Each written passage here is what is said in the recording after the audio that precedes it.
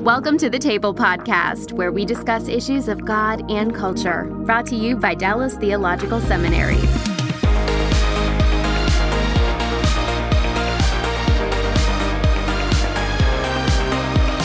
Welcome to The Table. We discuss issues of God and culture. I'm Darrell Bock, Executive Director for Cultural Engagement at the Hendricks Center at Dallas Theological Seminary.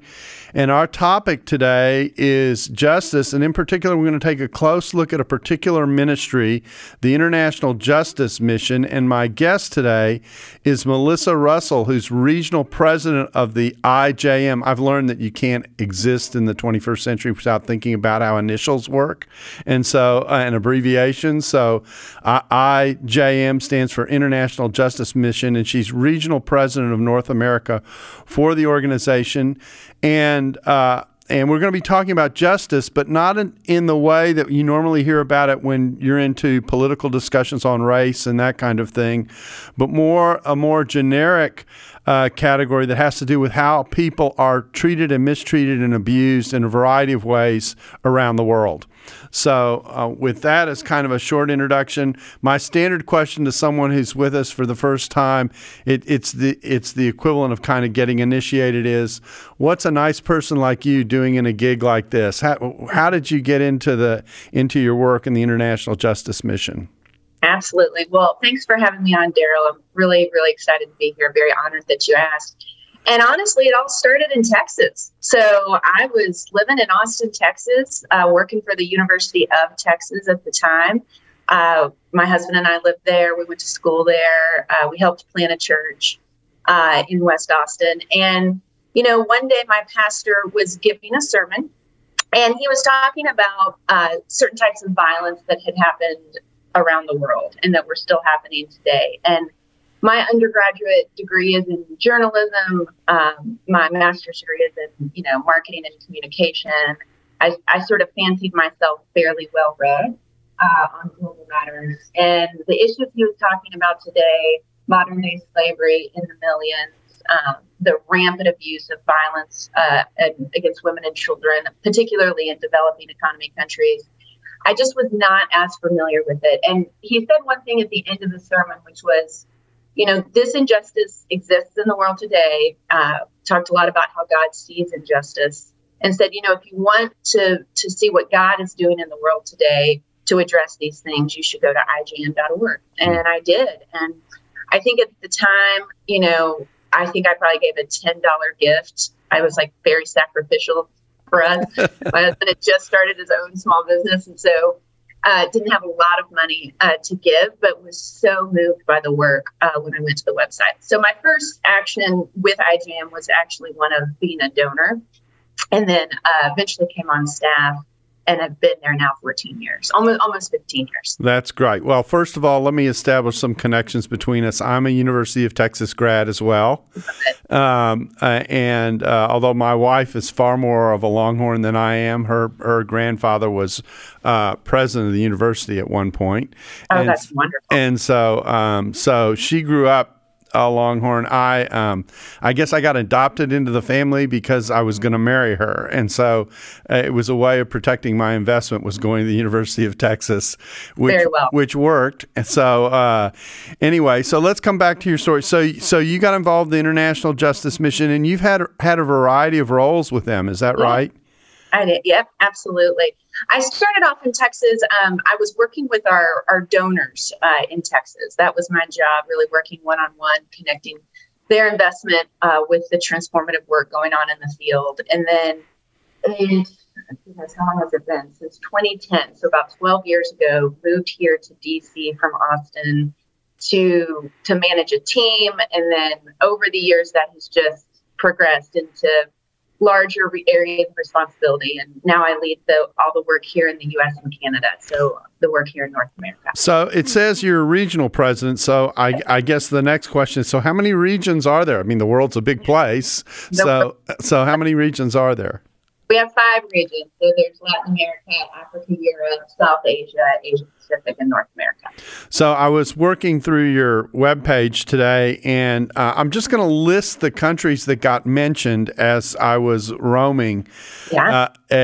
So I'll start: Bolivia, Guatemala, Kenya, Myanmar, India, Philippines, Dominican Republic, Ghana, Cambodia, Uganda. So, I mean, that's a pretty interesting array of nations from a variety of parts of the world. And I take it that the United States, well, actually, I have two questions.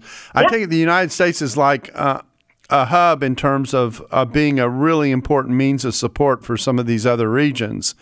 But I also think, and people don't think about this aspect of it, they probably think, well, if you're dealing with things like human trafficking and violence against women and other kinds of forms of injustice, that goes on around the world, but that's not quite necessarily so prevalent in the United States. And that would be misleading, wouldn't it? It would. I think violence against women and children and human trafficking exists everywhere in every country around the world. The IGM model works in places where there's laws against these things, but the laws are really not being enforced at all. And so we don't have a programmatic focus here in the U.S. Because there are, within the Department of Justice, within local police departments, there actually are units in pretty much every major city to address a lot of this imperfectly. So by no means would I say that that's perfect by any means. But our model really is to address those places where there's like little to no accountability. There's the structure exists, so we can work within the structure, but we're trying to get people accountable so that you see the prevalence of these reduced significantly.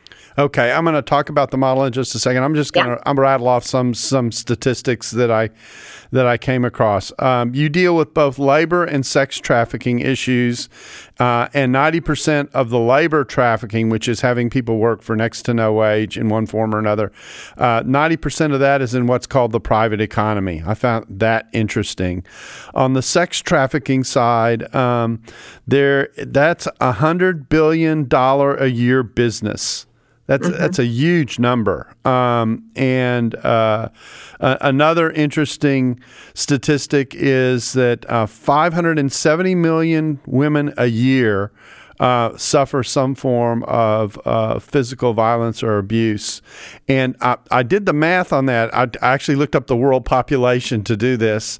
That means that in any given year, 1 out of every 15 women experiences some form of violence during the year.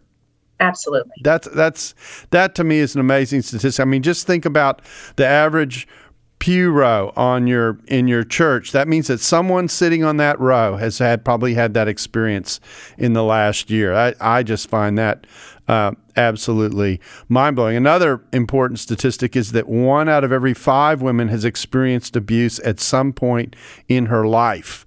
So those are just amazing statistics. 50 million people are in some form of slavery in the world. And now I'm taking your statistics at face value here. The point is, it's a very prevalent problem, isn't it?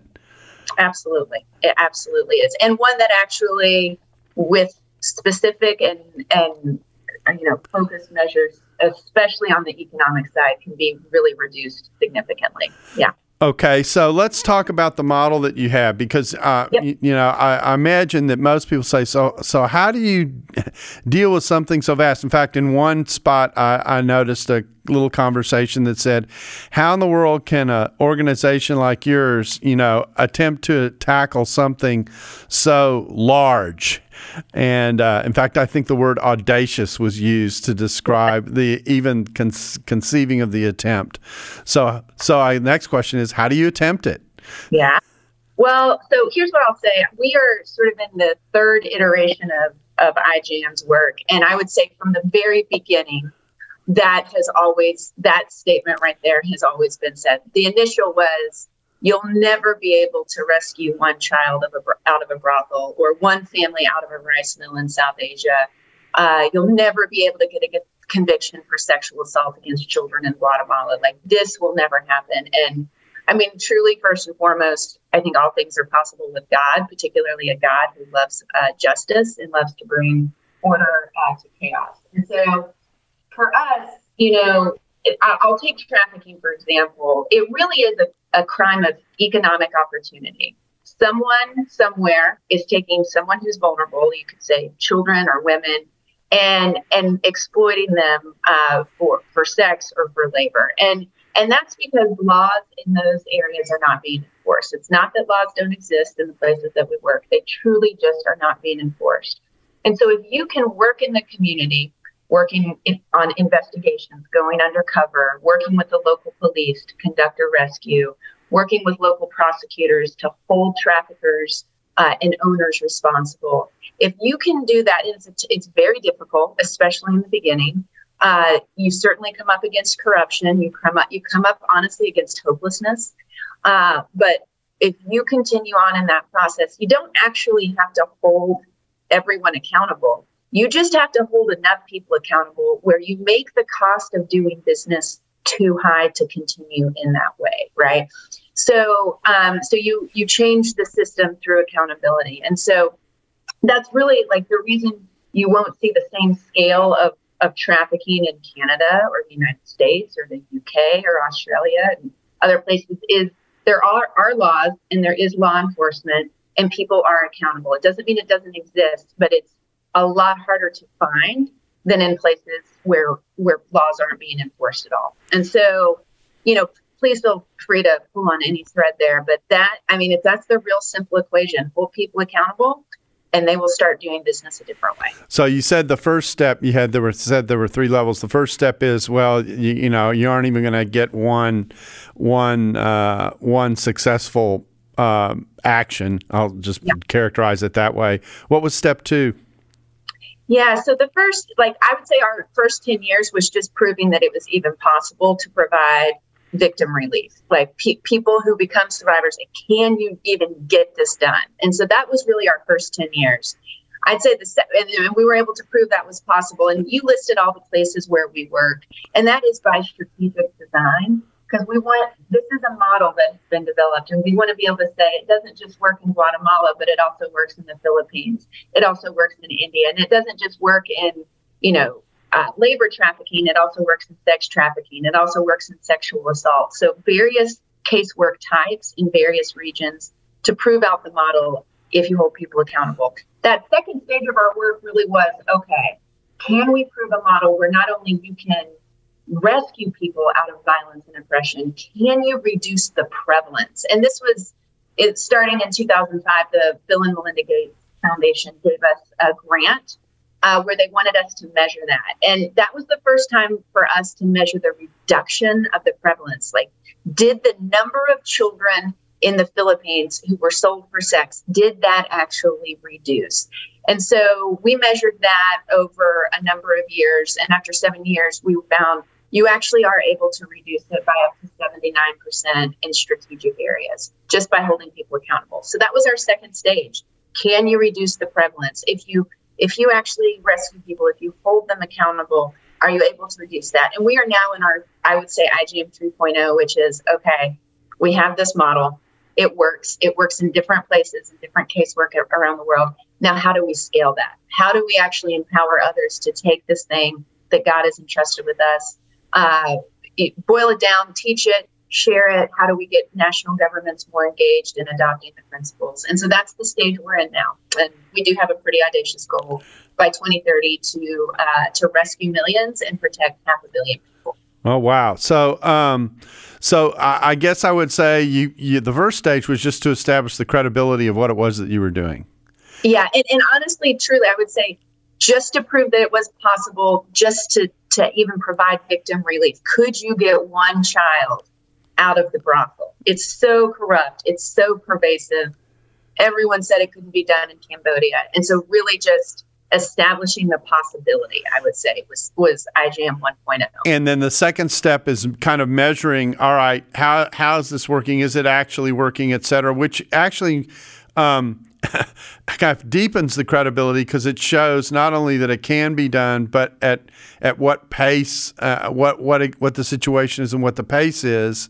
And now that you've established that those two things in place, this third step is saying, all right, where else can we do it, and how can we do it in more places? Is that kind of the last step? Yep, that's exactly right. How can we do it in more places, and how do we get it out there the fastest? I would think about it, but coming out of the pandemic. We could talk about a vaccine. There's one thing to develop a vaccine, right? And I would say that's a lot if you were to think of IGM's model as a vaccine against violence, especially in developing economy countries. We have the vaccine. We know that it works. Now we're trying to be the organization. How do you distribute that vaccine at scale? And those are two different organizations. They will still obviously continue developing it. We still are doing the work in the field, but we are trying to figure out how do we scale this work, even to places that we're currently not. How do we give this to partners? How do we share it with national governments at scale? So that would be the at scale part is what we're working on now. Okay, so I kind of have two questions. I'm trying to decide which direction to go. Let me go to the one direction first. I noticed in doing this list, I sometimes think about missions in the 1040 window, and I think in particular about places like the Middle East and those kinds of places where some of these issues are also a very big deal. Sure. And yet I can look at this list of nations and go, well, yeah, it's Asia, it's Africa, it's Latin America, but the Middle East seems to be one of the places that would be a challenge. Is that a fair look at what you've got here? Well, in places where, let's take Sharia law, what we're working on is actually enforcing the laws on the books. We're not going to want to have all of those laws enforced. The IJM model in that way at this point is not where it would best be applied. And so there does have to exist the structure of law enforcement, of a stable government, of laws on the books that you would want to enforce. I'm saying this super, in a very simple way. And so that does not apply right now in the majority of the countries in the Middle East. It doesn't apply in typically post-war countries that are just like the infrastructure is completely absent. We have a model that works. And that works in it where those basic structures do exist. But they're not being enforced. So it's like they don't exist, but the semblance of the structure is there. I see. So one of the things that you're looking at as you look at countries is to go, do they have, for lack of a better description, the substructure culturally to be able to apply some of the accountability that you're asking for? Absolutely. Is there a structure with which we can work within to grow accountability? Because your assumption is that without I'll say it this way, the indigenous cultural support for the effort, you're not going to get anywhere. Yeah, there's not. I mean, it's a lot. It's not to say you couldn't see change, but in the places where the semblance of the structure, you can get there. There are people who are suffering and in pain, and you can maximize and get there super quickly, relatively speaking. And so in terms of how do we get to as many people who are hurting as fast as possible, that's one of the things we've learned about our model. I wouldn't say we always have a ton of cultural buy-in, and I should probably establish this. 95% of our staff are national. So when you're in Kenya, 95% of the staff are Kenyan. They're Filipino in the Philippines. So they understand the culture. This is their country. This is their communities. They care very deeply about it. But there are, when you are living in a place where there is no hope for justice, where actually, going to the police, especially let's say in Kenya where we work on police abuse of power, is the most dangerous thing that you can do. There's not a lot of hopefulness. And so part of our job is proving that these systems can work, that accountability can happen, and really shift that tide, oftentimes from corruption to justice systems that actually do seek justice.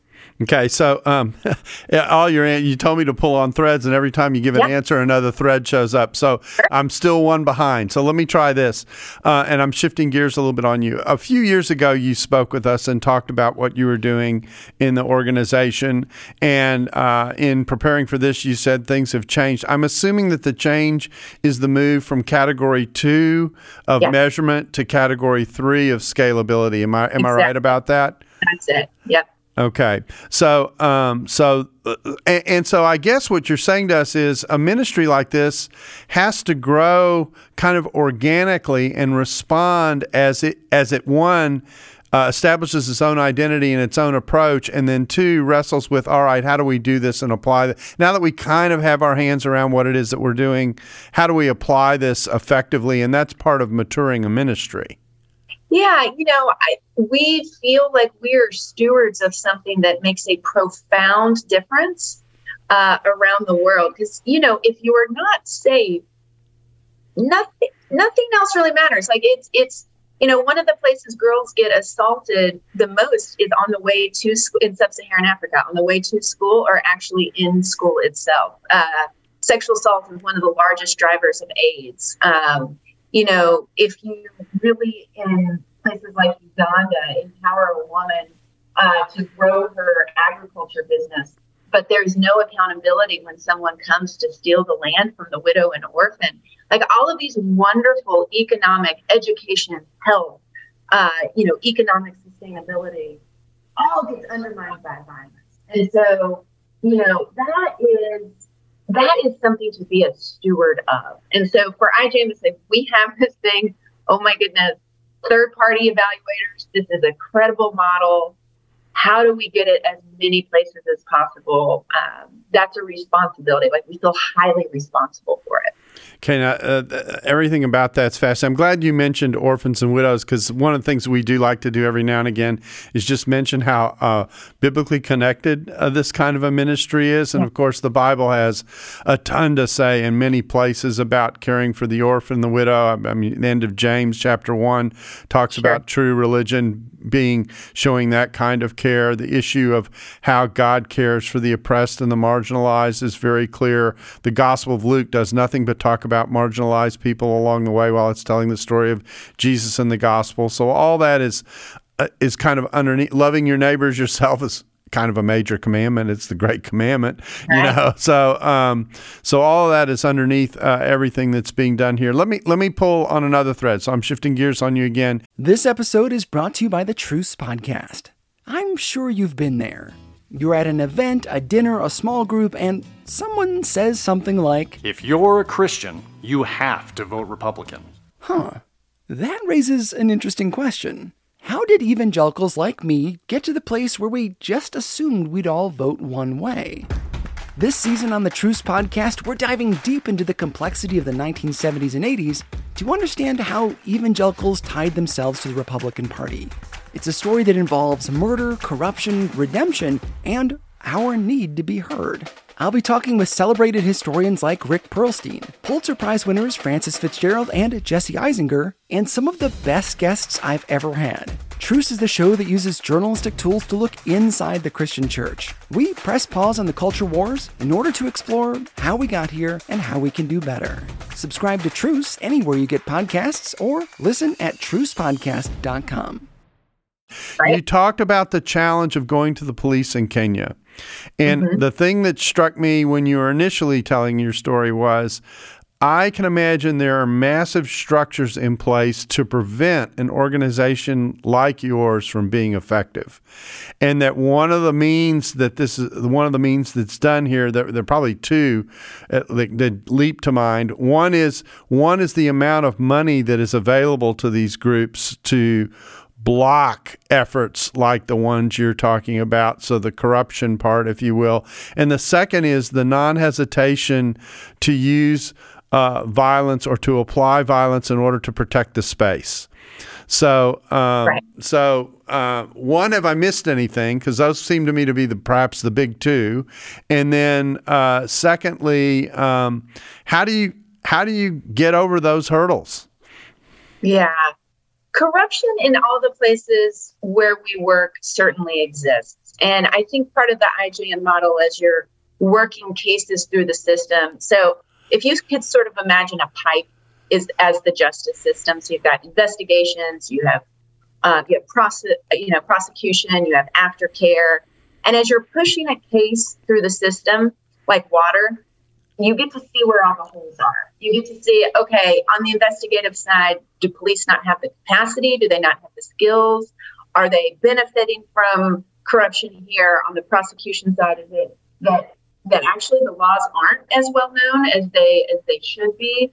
How are judges complicit in enforcing the law And aftercare, which is honestly a huge component of accountability, people have to be cared for. They have to feel safe because they are going to have to testify against abusers. And if you're not well cared for in that aftercare process, accountability actually doesn't happen.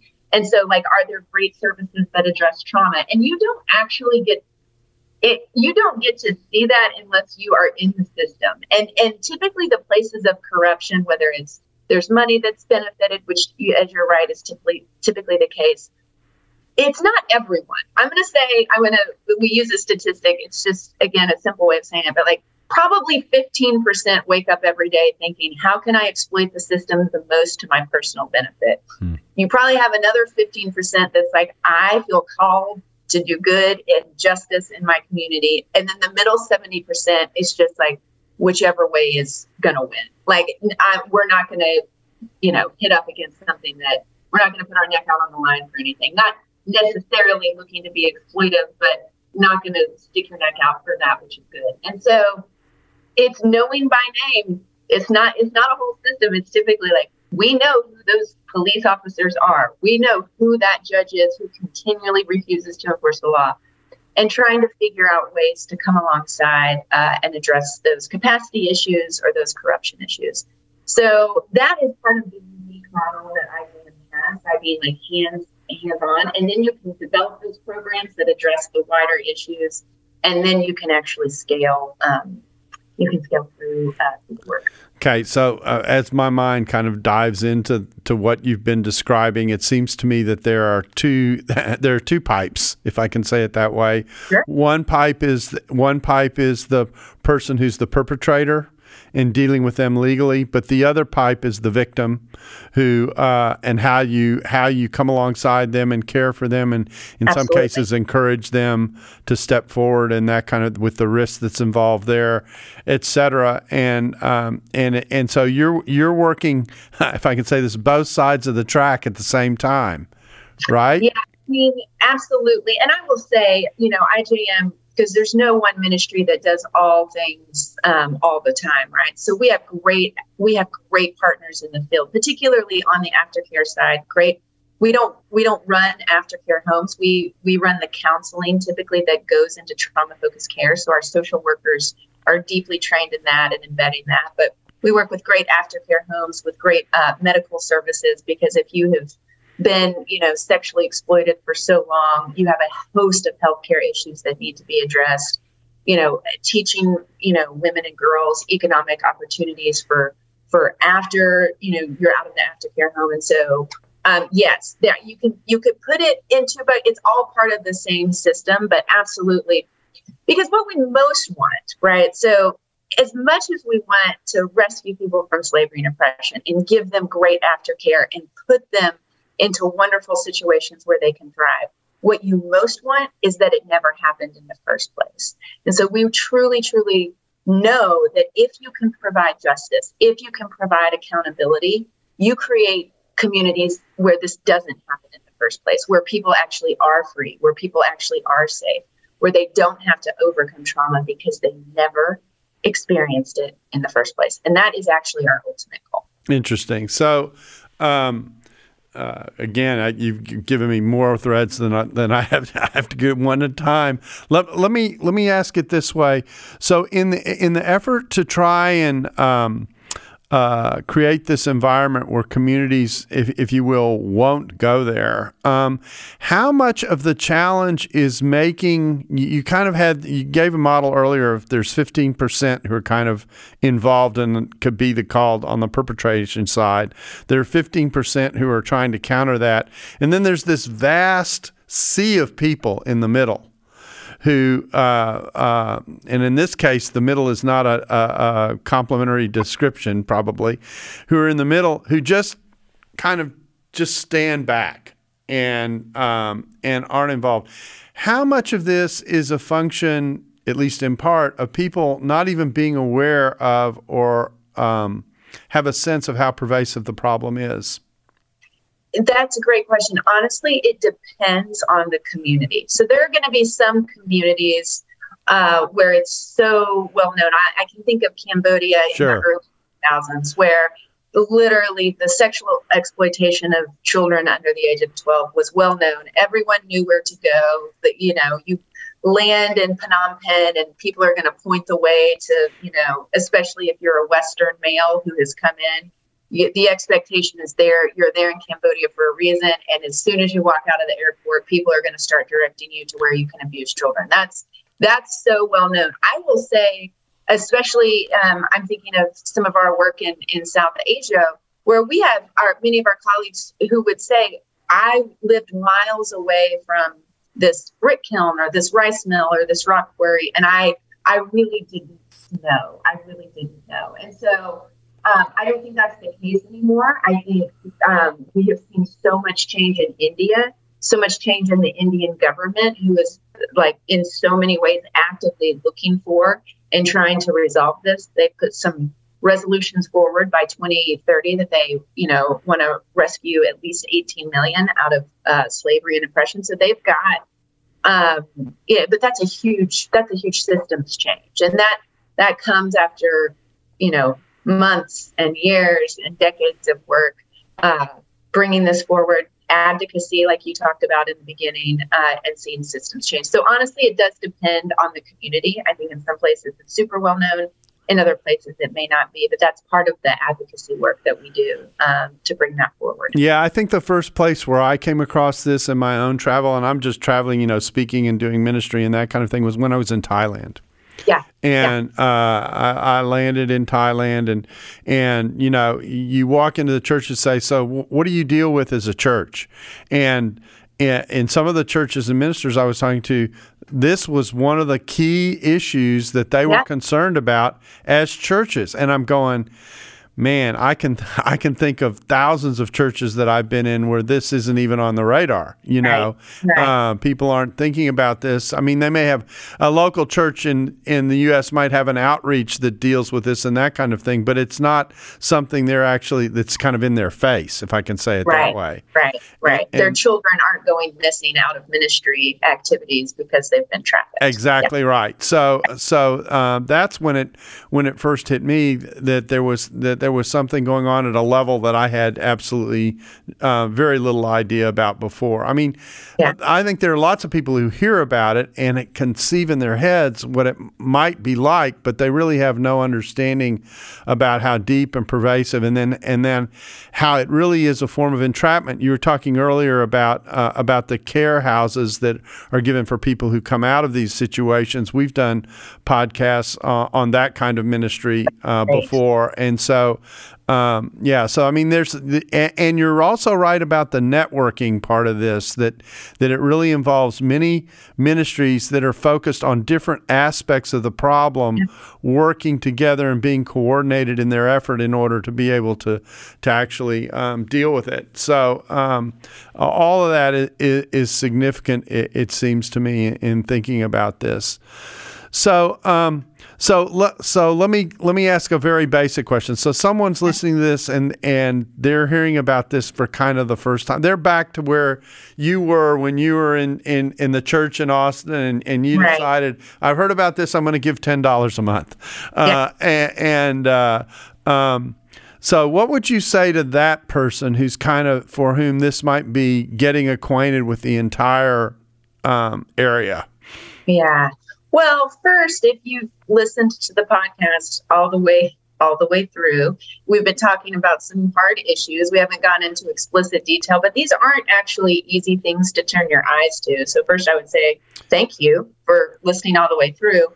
And I would say there's great hope, right? I think one of the things that would be devastating is if we came on here and I just told you all the horrible things in great detail that happen around the world and the scale at which they happen, and just left us there. Like that actually would be not helpful to anyone.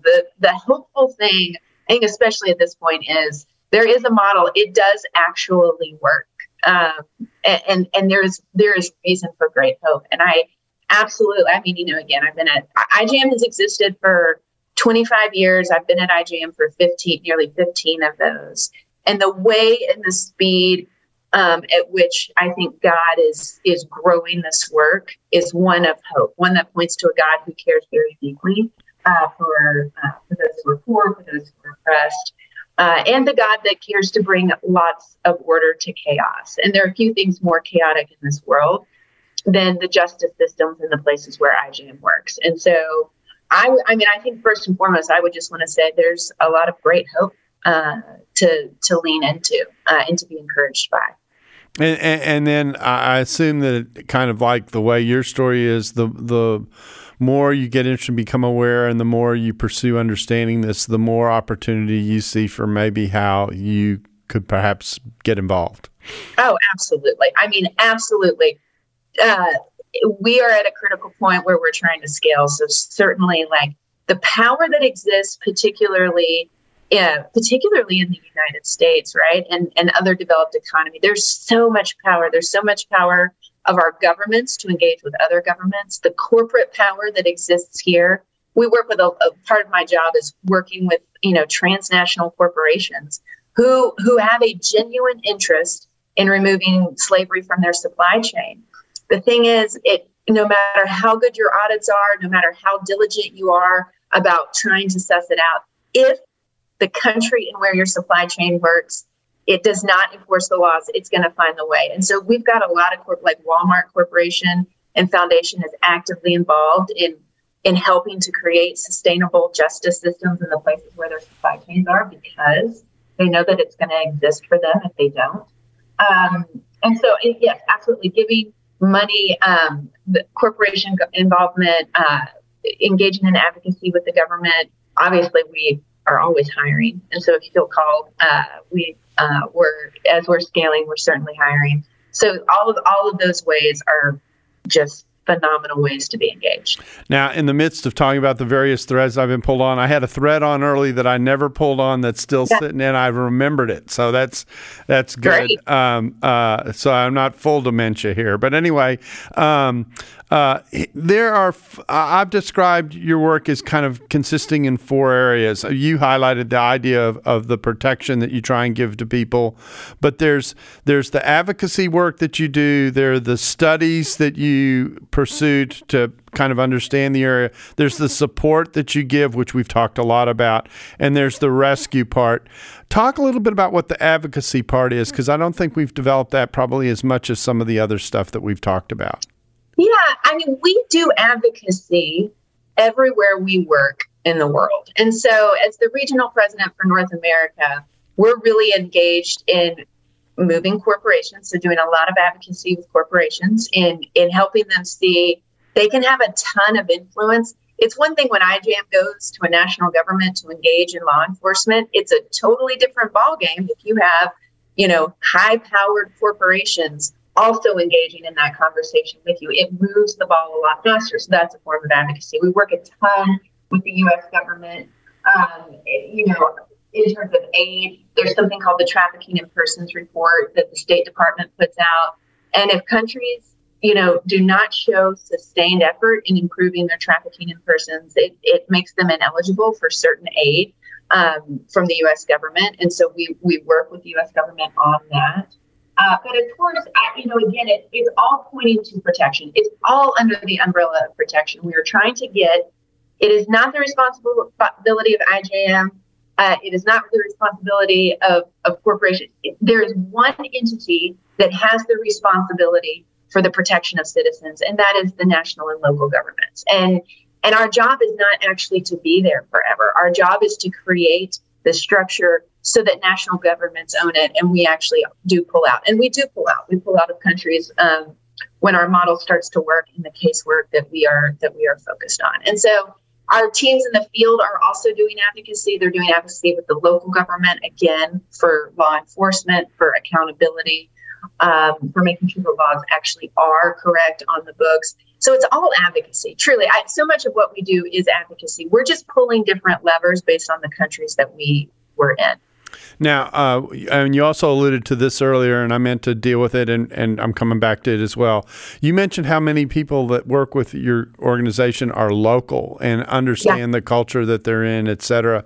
So I guess my question is, so how does it work? You go into a country, you find some local people who are interested in the area and begin to talk to who? The government, the key corporations that are operating in the country, et cetera? Is that how you get started in a country?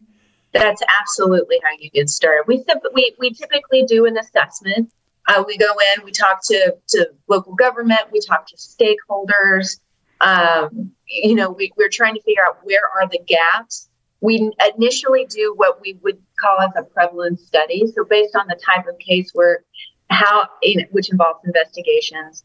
And this is critical. It costs money to do this, but what you have to be able to show is that you have reduced the prevalence by the end. We don't just want to measure our activity. Like IJM is not an activity-only based organization. We are measuring impact. Ultimately, are fewer people abused after the activities that you have employed? And so our assessments typically involve, that initial stakeholder conversation, assessments, and then, hey, if we've decided to go, we're going to do a baseline prevalence study so that we're able to show the effect of the work, typically 3, 5, 7 years down the line. And that's how we do it. Yeah. So is that when you talk about a case study, is that kind of what's involved in that, or is a case study something different? Well, a prevalence study is really just measuring the prevalence of the crime. Okay. And it's just getting a baseline. How many children in this area are being sold for sex based on undercover investigations?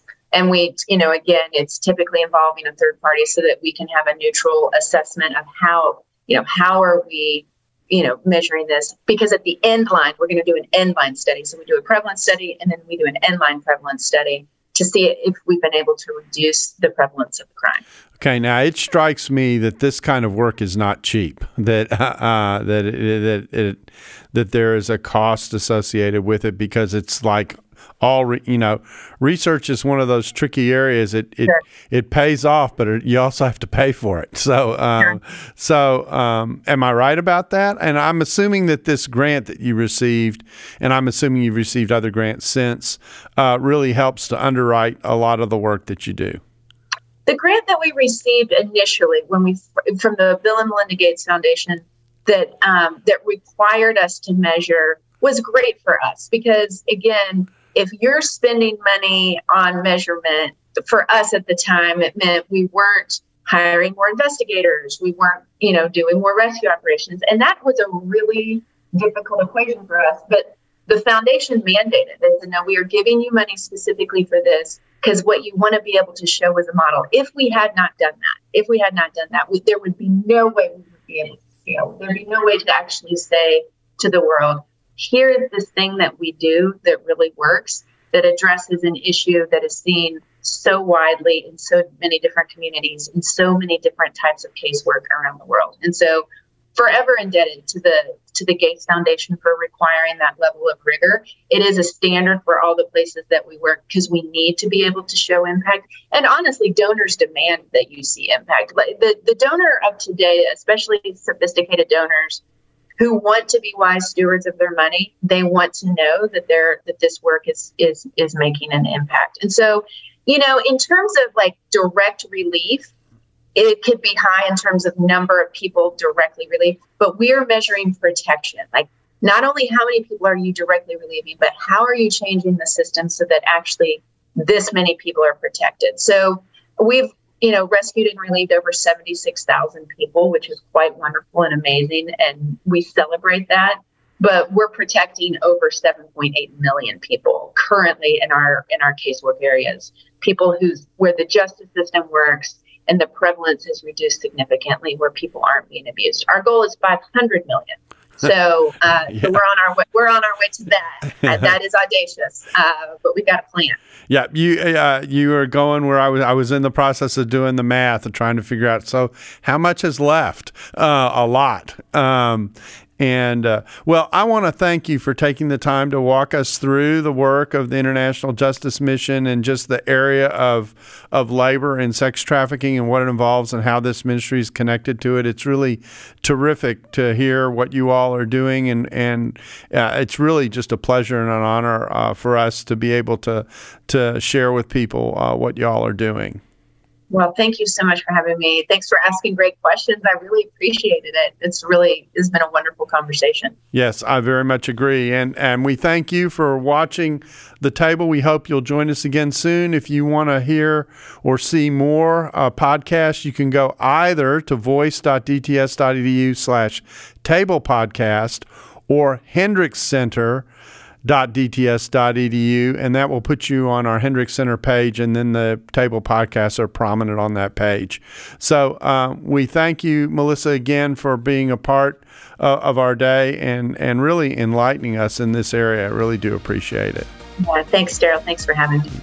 And we thank you for joining The Table, and we hope you'll join us again soon.